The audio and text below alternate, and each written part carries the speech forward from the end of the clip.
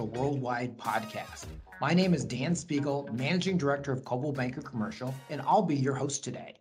CBC has close to 3,000 commercial real estate professionals in the United States, Canada, and around the globe, plus representation in many countries and neighborhoods.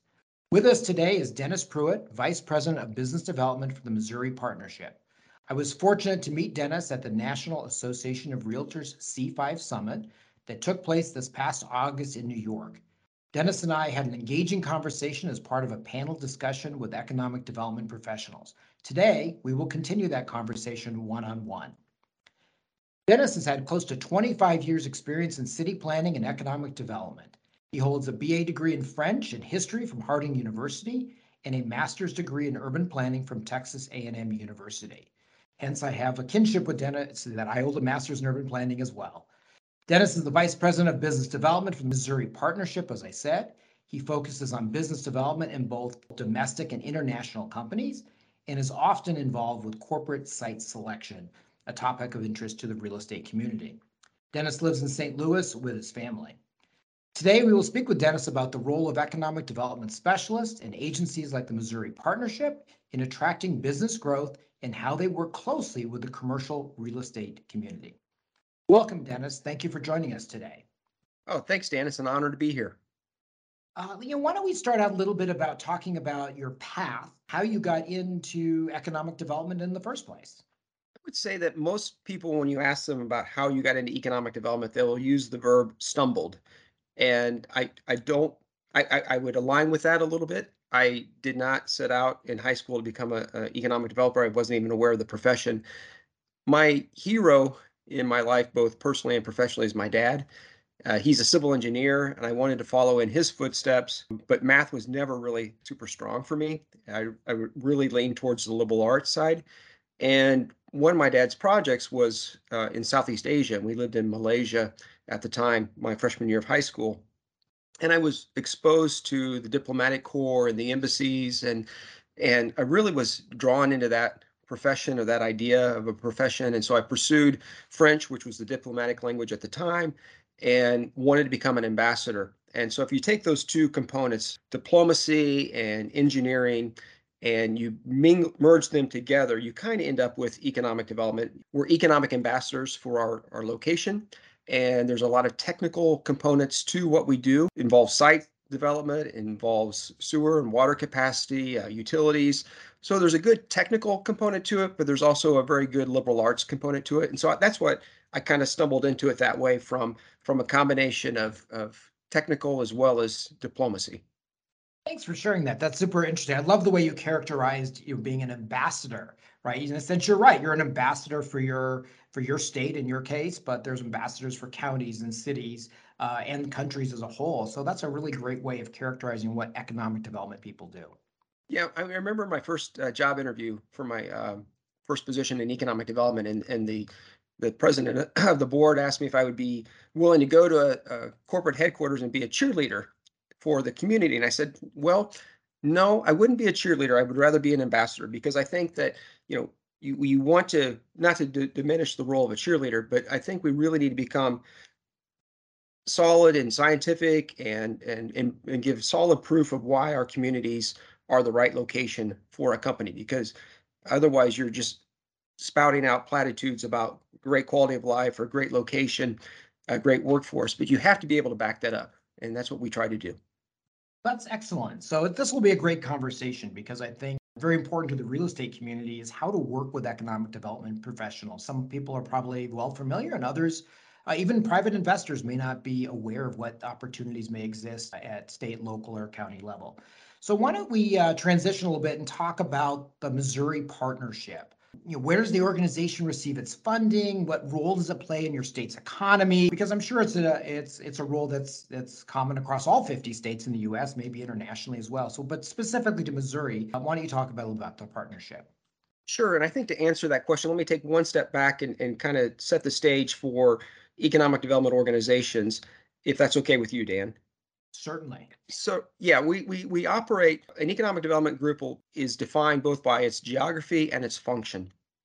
And Our organization, Missouri Partnership, is a statewide group, and hence our territory that we serve is statewide. Uh, but you'll also find local economic development organizations, and that would be at the county or the city level. And you would also potentially find regional economic development groups, and those are going to be multi-county. Like, for example, in Missouri, we have two very strong regional groups, one in Kansas City and one in St. Louis. It's also kind of unique that both of them serve counties on both sides of the line. So the Kansas City group serves both Missouri and Kansas. The St. Louis group serves both Illinois and Missouri. So that's a little bit unusual, but the regional groups, the local groups, and then the statewide. In the United States, we also have a federal level, Select USA, which is a relatively new organization. In the United States, the economic development activity is primarily driven at the local level. We're very competitive against the other 49 states. International side, you'll see that the economic development efforts are usually top down. So the national level, Japan, France, Germany, you have a very clear centralized approach to economic development. But in the United States, it's very localized and very competitive. We're a statewide group. We're public-private, which means that we get funding from both the state as well as private industry. That gives us some opportunities to act in a different way than some of our competitors that are purely public. Just some mundane examples here. The budgeting opportunities are different for us. We're able to entertain easily clients. We can provide alcohol for entertainment. We have the flexibility of getting suites at sporting events. For example, we've done an event in DC where we had the Capitals and the Blues game and had a suite for 25 companies, and we're able to entertain them in a way that would be difficult for a public agency to do. But we do have that accountability. We have budgets, we have audits, we have stakeholders, we have public officials that we report to. So there is accountability, but there's a little level of flexibility on how we spend our money. Yeah, that's really interesting. I didn't realize the difference between what kind of a pure government agency and what limitations they may have as well as benefits, and what a public-private partnership can do in terms of your flexibility to deliver your ambassador services, if you will. So that's great. I really appreciate you elucidating, how that works. Another point on that, which is important, is the confidentiality that we're allowed to, most government organizations have a sunshine rule where they're required to share information. Now, when it comes to economic development projects, there is some level of accommodation for confidentiality, but with a public-private organization, we're also able to maintain that confidentiality longer than you would be at a public agency. So that's another distinction. Yeah. Oh, that's great. So let's just take that a little bit further, because I think for real estate professionals and real estate actors, one of the questions that may exist or challenges they have is how do they work? How does one work with a state agency, be it public, private, or public, vis-a-vis county and city and whatever other agencies there may be? I mean, how do they work together? What's your role vis-a-vis the others? If I was a person seeking assistance in some manner to relocate, who do I go to? We communicate with each other every day, and so we'll have conversations with the local partners frequently, regularly. I would recommend, if I was a real estate professional, I would start at the local level and make sure that the local economic development person was aware of the asset that you have, whether it's a site or a building, and make sure that that information is communicated at the local level. Because what will happen is that information will get funneled up to us at the state level. So if we have a project, if a company's looking, we're working directly with a company and they want us to provide an example of a 150, 200,000 square foot building with a 26-foot high ceiling. We're not going to be aware of every single option in our state. What we do is we take that lead and then we'll send it down to the regional and local level and have them identify, because they're closer to the market. And that's why it's important for a individual real estate professional to be having that positive relationship with the local level, and then they will then send that information back up to us. Now, we're always open to having conversations with developers, with brokers at the state level, but it's more effective at the local level for that level of conversation. Yeah, that makes a lot of sense. And so I would think if I was a professional even and I had a piece of land or a building that might be, uniquely have an appeal to a company because it's a plant that has access to heavy power, rail, or clean water, things that not every typical building has. I might want to bring that to the attention of my local economic development professionals, and they in turn would make that accessible to people like you, and then just bring awareness. So if a company does come looking for that, you say, "Yeah, I just heard of that." So that's a great kind of marketing tip that a typical real estate professional may not be thinking of. Yeah, and we all have databases of properties that we maintain. That could be done regionally, multi-state. It could be done like, so for example, we use LOIS, which is Location One Information System. That's a multi-state platform. We also use CoStar. So I would encourage, those fields are populated at the local level. And so it has the ability to take a digital photo of the property, and you can upload, I don't know, 25, 30 photos if you wanted. It would have the ceiling height, the square footage, the utilities, and that's information that we rely on regularly. So that would be a very practical step for a local broker to make sure that the local economic development organization has up-to-date relevant information on price and size of the building, because we're accessing that information. In fact, I did this morning. I was looking for a quick search, didn't have time to go to my local partners. The company just wanted a quick example of a building. I plugged in the parameters on the search and was able to pull up multiple buildings. And so that's a very easy and fundamental way for a local broker to work with us. Yeah, I think you just made me think of another thing, which is a local broker should just build a relationship with their economic professionals. Because, in real estate, yes, there's what's available in CoStar. We know those are currently marketed, but most real estate professionals know about other things going on in the market, right? And so if there is something that might have an appeal at the regional or national or state level, those professionals need that relationship. So they can say, hey, I know of this site, the owner's thinking of selling, or said, bring me an offer, that sort of thing. So that's a great reason to be in touch with your local economic development people. I'm going to speak in generalities here, but most of the economic development people I know are very externally focused and want to build relationships, because we know that we as individuals don't make a deal happen. We rely on the owner of the property, we rely on the government to bring in the incentives, we rely on the company to make the investment. So you have these, we're in the middle of those three main primary audiences, and so we're always looking for allies. We are always looking for good product. We always have our eyes open for these relationships. So we're going to be, as a profession, very approachable and interested in what you have to offer to us.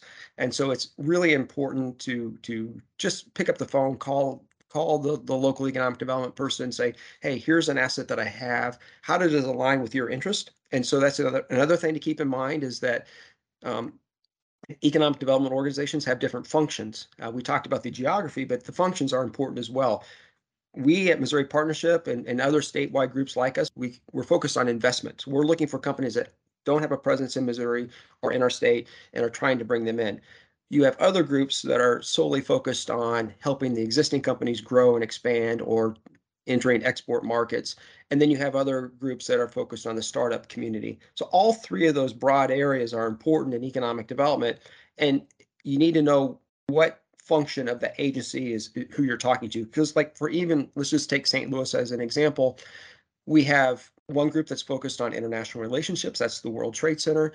We have another group that's focused on startups. We have one group that's focused on ag tech companies. We understand that can sound complicated and redundant, but it's not. We cooperate very, very well. And if you just find the right person, and then even if they're not the right person, they will send you in the right direction. And so having that understanding of the function as well as the geography is important. But we're really looking for allies. Excellent. Yeah, that's a lot of information and good information for commercial real estate professionals. Earlier this week, I was speaking to our class of new hire professionals who are new to the industry, and I said one key step to being successful is building a team. And I don't mean team in your office. What I mean is team of resources. So those are attorneys, appraisers, but they include economic development professionals, right? At different levels. Maybe they include chambers of commerce. So you're really, in my mind, for the real estate community, you're part of a broker's team, right? That they know to bring in with a client or potentially turn to for a lead. Yeah, and we look at you the same way. We look at you as part of our team. as well. And we're willing to share our network. I mean, we have external partners that you probably wouldn't have access to or not as easily access to. So you could look at us as intermediaries to help leverage additional members to your team, whether that's the governor's office or maybe that's university staff or international partners. We have connections with the trade commissioners, the embassy people. So we do have a very big external audience that we would be willing to share our network with you as well. And then you have access to information. We have databases of information, we have reports, we have cluster analysis, other resources that we would be willing to share and help make your case competitive. So for example, we can do a business cost comparison between if your client is looking, I'm thinking of a commercial real estate broker at this point. Say they're competing with another state. You can go to your local economic developer and say, hey, can you run a business cost comparison between state X and state Y so I can make the case? Or can you help me find information with the utility company on electric rates? So those are ways that we can help open the door for you. We're all interested in improving the economy of our local communities. Yeah, excellent. I'm going to turn the conversation a little bit, Dennis. That's all been great information. But let's talk a bit about what companies are looking for. Because as an economic development professional, I imagine you're in regular conversation with companies that are considering locating either in your state, maybe the region, maybe other states. And so you're getting good insight into what they're thinking about. And I'm also, especially in this work from home era, but let's cover that more in detail in a second. So when you're working with a company that's considering relocating to your state, what are the most common questions and concerns the decision makers have? What do they bring to you as questions? Well, fundamentally, it all gets down to real estate, and that's what we tell our local partners. When we travel across Missouri, we get invited to go visit communities, and we love going to visit them because we learn something about their assets, their downtown, their community college, whatever might be going on. But if they don't have an industrial park, if they don't have an industrial building available, there's really not a whole lot we can do for them at the state level. They might be able to get something on entrepreneurship or helping an existing company stay and grow. But from a business attraction perspective, we really need a product. And that's why it's so important for us to have this relationship with the real estate community, is because it always goes down to a building or a site. So for example, I had a call today with a company and they needed a specific size building. They're looking for 400 to 500,000 square feet. They needed a 25-foot high ceiling and they needed a huge amount of electricity. So the building is number one, or site. Then they're going to be looking at utilities and making sure that this is usable property. And then the third one is going to be workforce. And I'm not ranking this other than existing building or site is number one. And then the fourth one's going to be a logistical network of some type, whether that's interstate access, rail access, or airport. So those are, and we're seeing about, I'd say, 25 to 30% of our projects are looking for rail as an example. So, and each project is going to rank those factors differently. Those are the four fundamentals: building, utilities, workforce, and transportation network. Now, you will then add to that list. You will find as we go into, if you don't have those four, you're out of the project, okay? But let's say we got those four. What other things are the companies going to look for? They're going to look for, is there a good fit with them personally? I have changed my approach to this job. I used to think this was a real estate transaction. It's not a real estate transaction. There's a real estate component, but there's really a relationship fit that we're looking for. Because let's take a food processing company where there might be noise or there might be an odor associated with it. They're going to want to look for a more rural setting. They're not going to want to look in downtown Chicago or St. Louis or Newark or wherever. They're going to look at a rural setting. If you look at a tech company, they're going to want some type of cultural amenities that you're not going to find with a factory. So each project has its own personality, but fundamentally it's about connecting the real estate with the community where they feel welcome and a good fit, a good vibe. And that's hard to define, but you'll hear terms like quality of life. But that will vary by prospect. They each have their own definition. If it's an international company, they're going to look for concentration of people from their own country. For example, I just had a meeting with a Korean company. They wanted to know about golf courses. They wanted to know about churches. They wanted to know about language schools. They wanted to learn about grocery stores. So each project is a little bit different, but that cultural fit is going to be one. They're going to have questions about services from the public agencies like fire response time, police response time. Crime is going to be a question that's going to come up on that. And then how can they expand and be sustainable? Of course, incentives are going to come into play. Business cost comparisons, business costs are going to come into evaluation. So really, there are about 10 to 12 factors, and each one varies a little bit. Depending on the industry, they're going to have a different focus. So a data center is going to be much higher focused on electricity prices and less focused on workforce. A manufacturing plant's can be more focused on available workforce and maybe less on quality of life. Yeah, every I would imagine every company's different, right? That's one of the things you're Yes. saying. What resonates for me, it's super interesting what you're sharing because there's a lot of considerations to site selection. But what for me to relate to a real estate professional is, I would say, is ask probing questions about their business and their concerns, right? When you're working with a client, don't just look, is there a 26-foot clear height building available? Ask what else is important to them. Is it workforce? Is it things like rail and power? Is it community? Things like that, right? Because they have maybe a particular type of workforce they're going after. So one of the things that just resonated for me as you described that is how important it is to really delve deep into what matters to them, right? You outlined 4 factors that are important, but which one of those is the key driving factor? And then both the real estate professional and the economic development professional can be that much more effective at making sure they make a match. Yeah, I guess getting back to that ambassador analogy is helpful because when I go to a trade show or when I meet with companies on these initial contacts, my fundamental question is what's important to you when it comes to a location? Tell me about your company. What are your plans for the United States and what's important to you? And they tell me that that's an unusual approach because usually the state or the economic development group company will come to them and say, "This is why you need to be in my location." They don't ask the question. And so you really need to ask the question, like you said, what are the probing questions? And I like to ask, what would be the ideal location for you? What's the ideal building? And I tell them up front, I'm going to ask you a lot of questions because I want to find the perfect solution for you. And if I don't know, here's a common problem I have is not enough information. And I'll have a company say, we need 5 acres. Well, tell me a community in the United States that doesn't have 5 acres. I really need to know, do Good you need point. rail service? What do you need?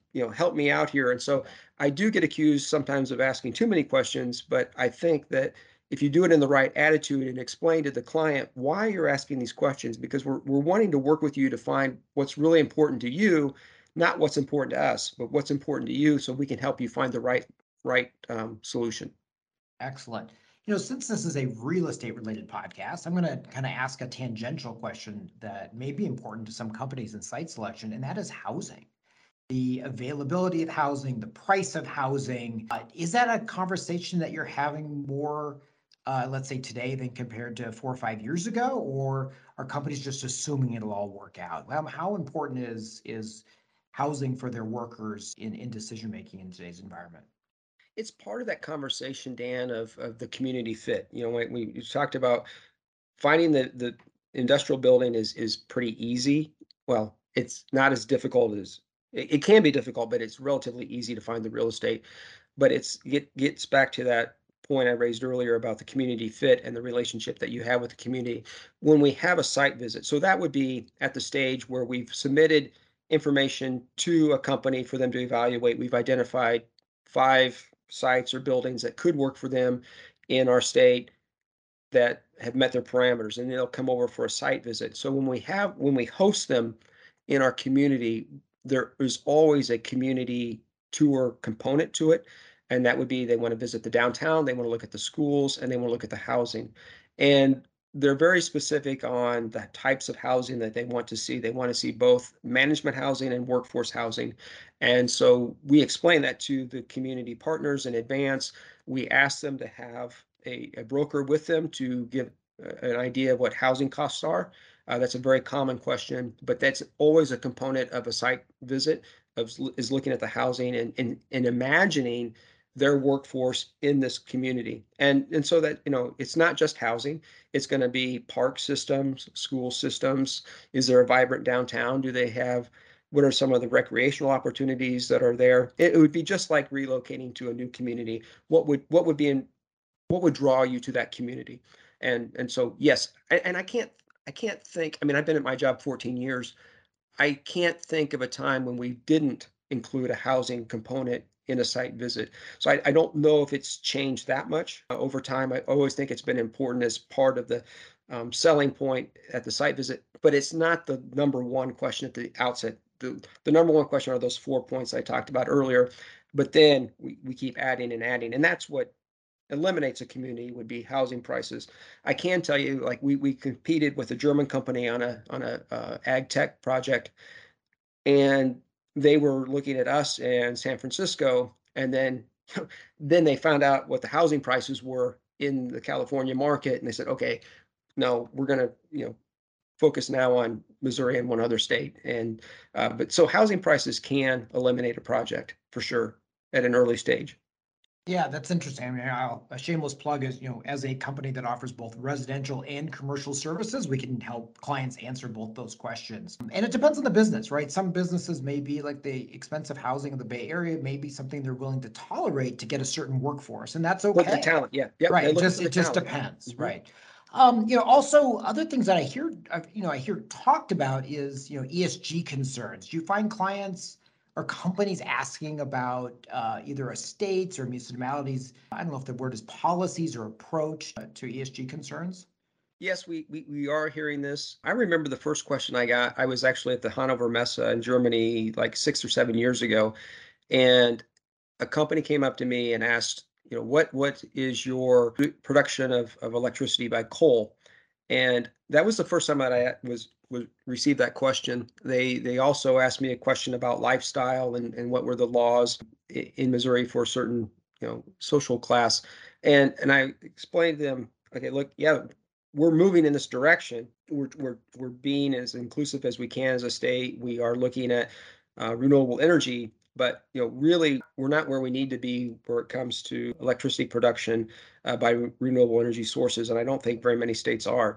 So that's something that's important to us. I would like to think that as economic developers, we've historically been concerned about making sure that we're providing equitable opportunities to everyone, equal access to opportunities. I hope it's not just a fad. I think it's something that's been part of our DNA is how do we make sure that we raise the entire community.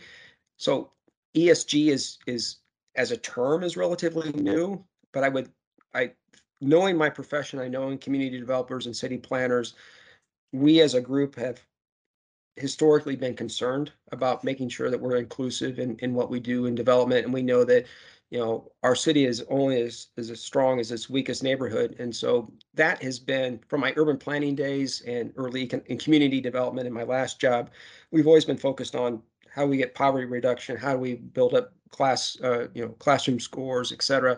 ESG as a term is relatively new, but it's something that we all need to be doing better at. But it opens up opportunities for projects as well as responsibilities for economic development agencies. Right. Yeah. So what I've learned from you is there is a wide scope of things that companies relocating are considering. Obviously, there's a core of things that are most important to them, but they're not afraid to ask questions across an array of topics that they want to take into consideration as they look at different Yeah, locations. some of our RFIs, Dan, they'll run, some of them are 2 pages and some of them are 15. It really gets very specific and it depends on the client. And some of the questions I think could be asked at a later time. Let's focus on the first 5 to 10 that are fundamental for your success, and then maybe we can get into these secondary questions. But some people ask them up front, and so it'll really vary by the client on how they approach things. But yes, they're not afraid to ask questions, and we welcome those questions. We Excellent. want to distinguish ourselves. Excellent. I'm going to ask a little bit of a cynical question, if I may. All the things you talked about are super important. Obviously, financial incentives, tax incentives, things like that come into play as well. I think one could, as I said, cynically look at the economic development business as sort of a zero-sum game. Like, if you take a company, quote unquote, from another state and relocate them to Missouri or vice versa, what's the gain? I mean, is the public losing because they're investing in simply moving pieces around the proverbial United States chessboard? Or is that really a misperception about what's going on in economic development? Unfortunately, it does happen. I would say there's a small percentage of our projects are relocations, and there's usually a factor behind that. It could be as simple as a fire destroyed their plant and they have to start from square one. Where do they go? If they're going to rebuild, should they stay where they are, or does this put all these options on the table? You do have some companies that are chasing incentives. That does happen, unfortunately. When I go to a trade show and I talk to a company, I'll say, I explain my role, and they say, well, we're a family-owned business and we're not interested in moving. So it's a common perception that that's what we do. And I say, no, no, no, you misunderstood. I'm not trying to get you to relocate. I'm looking for your delta. I'm looking for your growth. And, if I can give you a food processing example. You have these smaller organizations or smaller companies that are they're the sole supplier to a big company, and the big company's coming to them and say, look, you need a secondary location, because if your main plant goes down, we're in trouble. So we need you to diversify your risk by opening up a second plant so that you're not in the same, maybe it's hurricane, maybe it's tornado, maybe it's whatever it could be. And so they're looking for the main OEMs for an automotive supply or a food company are looking for diversity of supply, so they reduce their vulnerability. And that's what we're looking for as Missouri Partnership. Our primary goal is looking for companies that are growing, whether they're adding a new product line, whether they're adding a new plant because they have new access to markets and new customers, or they're following their parent or their OEM that's saying, as a supply chain, we need you to be in this area. We really don't like to take companies from another state. It has happened, but for reasons that are a bit unusual. For example, there was one where the original plant burned down, and so then they said, "Okay, we need to be somewhere." But I would say very minuscule as part of our total projects. Almost all of them are looking. For example, I working with an Indian company right now that is wanting to establish a manufacturing plant in the United States. They're not leaving India. They're wanting to access the U.S. market. And so we're looking for that growth. We're not looking to steal companies from another, because frankly, the ones that we steal could be stolen from us tomorrow. So that's it. Yeah. Yeah, it doesn't make sense. But there are It's a so many, great, yeah, yeah, it's a great there are point. so many growing strong companies in this country that there's enough for us to do, all of us. So you're not just an ambassador, you're an ambassador for growth, right? It's not just I'm an about moving a ambassador for chess. capitalism. Yeah, that's there my you go. I like that a lot. What's on the horizon for economic development? What do you think? You've talked a lot about what you do, your enterprise does. What do you think is on the horizon? What's changing or has changed in your 14 years in the industry? What do you think, if we're talking, had this conversation 10 years from now, what would we be talking about? Let me start from a personal perspective and how I've changed how I do my job. So I think that there's a lot of room for regional cooperation across states. I'm in Missouri. I'm from Iowa. I love the Midwest. I am selling my location as in context of the Midwest, especially when it comes to international companies. And I think there's a lot of room for us to cooperate. I mentioned, when we started this conversation about the high level of competition between the states, there's a lot of room for us to work together and sell our Midwest. I'll just pick the Midwest because that's my region. I don't know the Southeast or the Southwest as well. But we do a lot of work. We have a lot of overlap with Indiana, Iowa, Illinois, Ohio.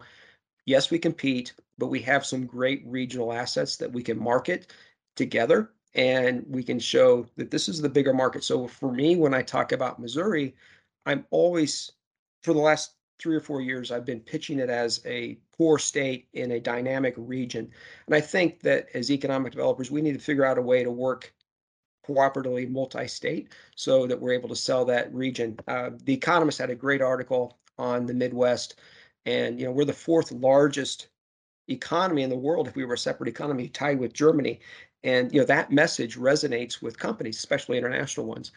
I think we're going to see a continued focus on, lifting all the boats within a community. It's something that, we really have to work on this workforce. I'm concerned about educational attainment and skill sets. It's not so much about the diploma. It's about what can the worker do. And so that's something where I see opportunities for private sector and public sector to work together. And I think we're going to see more focus on apprenticeship programs. We've done a good job in Missouri. We've patterned it off of Germany, so we have lessons to learn from everyone.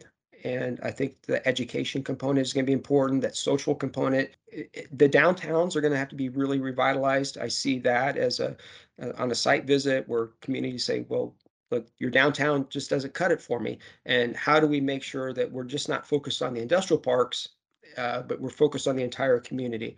There's a whole types of technology that's on the horizon. There's all types of new industries that we're going to be seeing. I don't want to even venture a guess at that, but economic developers follow the business world. And so the trends that you're seeing in the business world are going to trickle down to us, whether that's sector or it's philosophy or it's activism, whatever it might be. Whatever happens in the future, we're still going to need to work together. And I think that's, for me, that's the compelling message is we look as economic developers for a broad team, a big team. We're looking for allies every single day, whether that's universities, whether it's churches, whether it's schools, daycares, whatever it might be, and we need to all work together. That's the way we look at it. So I don't know what the future is going to hold, but I know we're not going to reach the future if we don't work together. Excellent, excellent thought. It's probably good for society as a whole. I appreciate your sentiment on that. Just one last just challenge question in terms of the future. As you were saying or speaking, I was thinking about work from home.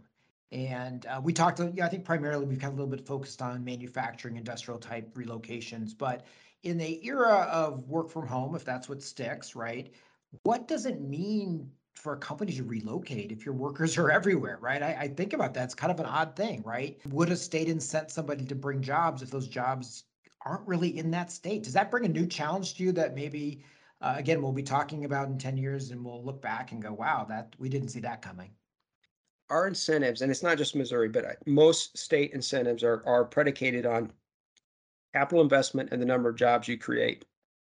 What we're seeing, so let's put the work from home on the side for a second.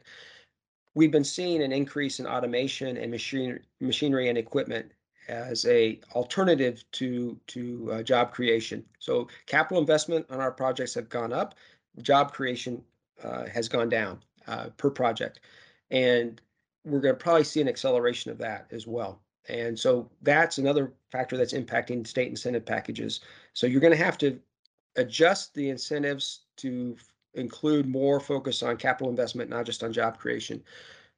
Now, back to your work from home program, this was a real problem for a lot of states, or every state, who had job creation as a eligible factor for incentives, because we want those jobs created in Missouri. So we set the number. It has to be 35 hours a week, and it has to be within the state of Missouri. Now, it's a challenge for us because we have we border 8 states, so that's a challenge for us. But these jobs have to be payrolled in Missouri to qualify. So if you're driving back and forth from Illinois, that's not going to cut it. So that was the challenge for our incentives and for everyone else in the world. So we're going to have to make some adjustments. We have to figure out how this is going to work. It's probably going to be a movement away from job creation by number, and maybe it's going to be total economic impact. Maybe it's going to be capital investment. Maybe it's going to be something else. But the number of jobs is as it stands today is probably not going to be the model 5 years from now. Yeah, excellent. I think we ended on some great questions. It's always good to end a discussion with some things to carry on in the future. So I appreciate that. Listen, we've had a great conversation, Dennis. I really appreciate you joining us. I'm going to ask you just one personal question, just so people get a little bit of flavor of who Dennis is. What book are you reading now? Well, Dan, I love to read. I just finished How the World Really Works by Vaclav Smil. It's an outstanding book. The guy has I love his attitude. He defines how the economy really works. He defines some of the challenges that we're facing, both domestically and internationally. And he says, look, I'm not an optimist. I'm not a pessimist. I'm a scientist. And he's also an economist. A great book, How the World Really Works. I highly recommend it. All right. Thanks so much, Dennis, for your recommendation. And again, on behalf of Coldwell Banker Commercial, thank you very much for joining us. Totally happy that we ran into each other at the C5 NAR conference in New York and that you could be our guest today. If you like this podcast, feel free to go back to the list of other episodes earlier in our podcast series, CRE with CBC Worldwide. I'm Dan Spiegel, Managing Director of Coldwell Banker Commercial, and we look forward to having you listen to a podcast of ours in the future. Dennis, thank you for joining us. My pleasure, Dan. Bye.